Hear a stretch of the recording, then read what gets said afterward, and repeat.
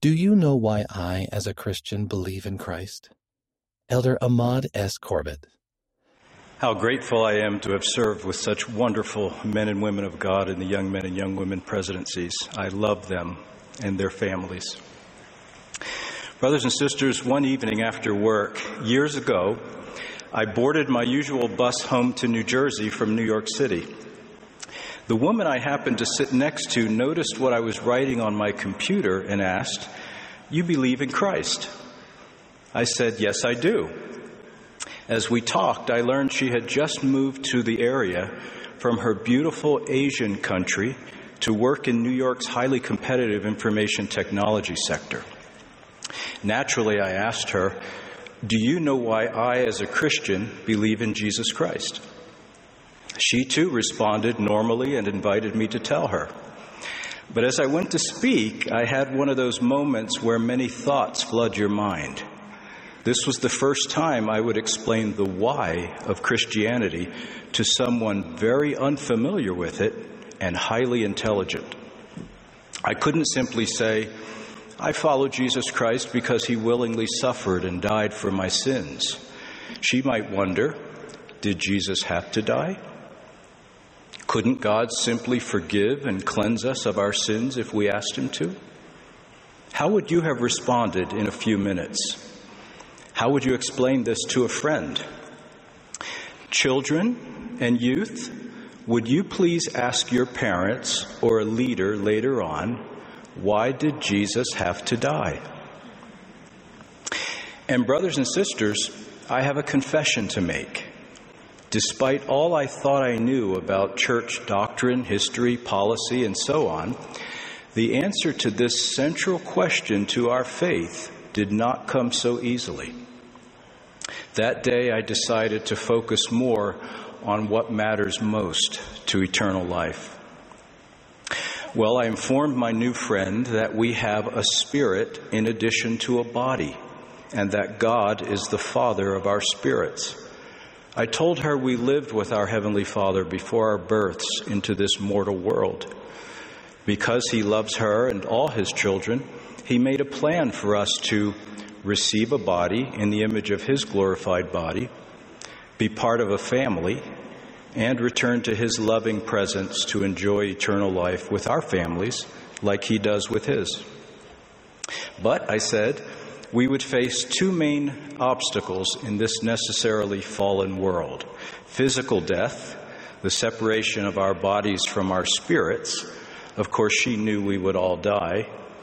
And two, spiritual death, our separation from God because our sins, mistakes, and flaws as mortals distance us from his holy presence. She related to this too. I informed her that this was an effect of the law of justice. This eternal law demands that an eternal penalty be paid for every one of our sins or violations of God's laws or truth, or we could never return to live in his holy presence. It would be unjust, and God cannot deny justice. She understood this, but easily grasped that God is also merciful, loving, and eager to bring to pass our eternal life. I informed my friend that we would also have a cunning, powerful adversary, the source of evil and lies opposing us. Therefore, someone with infinite godly power to overcome all such opposition and obstacles would need to save us. I then shared with her the good news, the glad tidings of great joy, which to all people, that God so loved the world that he gave his only begotten Son, that whosoever believeth in him should not perish, but have everlasting life.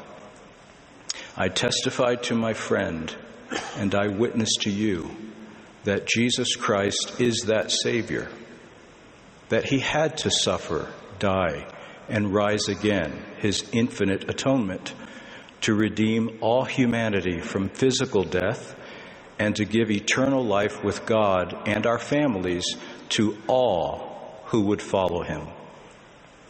The Book of Mormon declares, "Thus God gained the victory over death, giving the Son power to make intercession for the children of men, being filled with mercy and compassion, having broken the bands of death, taken upon himself their iniquity and their transgressions, having redeemed them, and satisfied the demands of justice." The steps God revealed we must take to follow Jesus and receive eternal life are called the doctrine of Christ. They include faith in Jesus Christ and his atonement, repentance, baptism into the Church of Jesus Christ of Latter-day Saints, receiving the gift of the Holy Ghost, and enduring to the end. I shared these steps with my friend, but here are some ways in which prophets and apostles have recently taught how the doctrine of Christ can bless all God's children. President Russell M. Nelson instructed, "The pure doctrine of Christ is powerful. It changes the life of everyone who understands it and seeks to implement it in his or her life." Elder Dieter F. Uchtdorf taught, "The For the Strength of Youth Guide is bold in declaring the doctrine of Christ and inviting you youth to make choices based on it." Elder Dale G. Renlund taught, "We invite missionaries to do what they ask those they teach to do. Apply the doctrine of Christ in their lives and get on and stay on the covenant path." The doctrine of Christ empowers those who are struggling or feel they don't belong in the church, because it helps them, as Elder D. Todd Christofferson stated, affirm Jesus Christ died for me and loves me. Parents, if your child struggles with a gospel principle or prophetic teaching, please resist any type of evil speaking or activism toward the church or its leaders.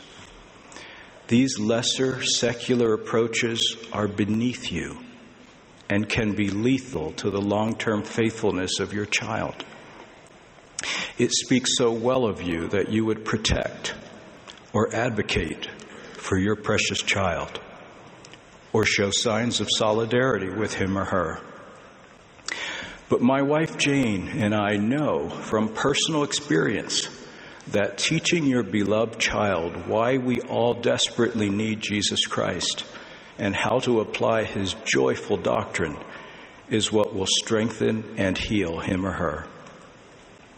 Let us turn them to Jesus, who is their true advocate with the Father. The Apostle John taught, "Whosoever abideth in the doctrine of Christ hath both the Father and the Son." He then warns us to beware, quote, "If there come any unto you, and bring not this doctrine," close quote. Jane and I recently visited the wilderness where Moses held up a serpent of brass before the wandering children of Israel. The Lord had promised to heal all who were bitten by poisonous snakes if they would simply look upon it. In holding up the doctrine of Christ before us, the Lord's prophet is doing the same, that he should heal the nations. Whatever the bites or poison or struggles we experience in this mortal wilderness, let us not be as those who anciently and presently could have been healed, but sadly would not look because they did not believe that it would heal them. The Book of Mormon affirms, "Behold, this is the way, and there is none other way, nor name given under heaven, whereby man can be saved in the kingdom of God. And now behold, this is the doctrine of Christ." That evening in New Jersey, sharing why we need Jesus Christ and his doctrine gave me a new sister and her a new brother. We felt the peaceful, confirming witness of the Holy Ghost.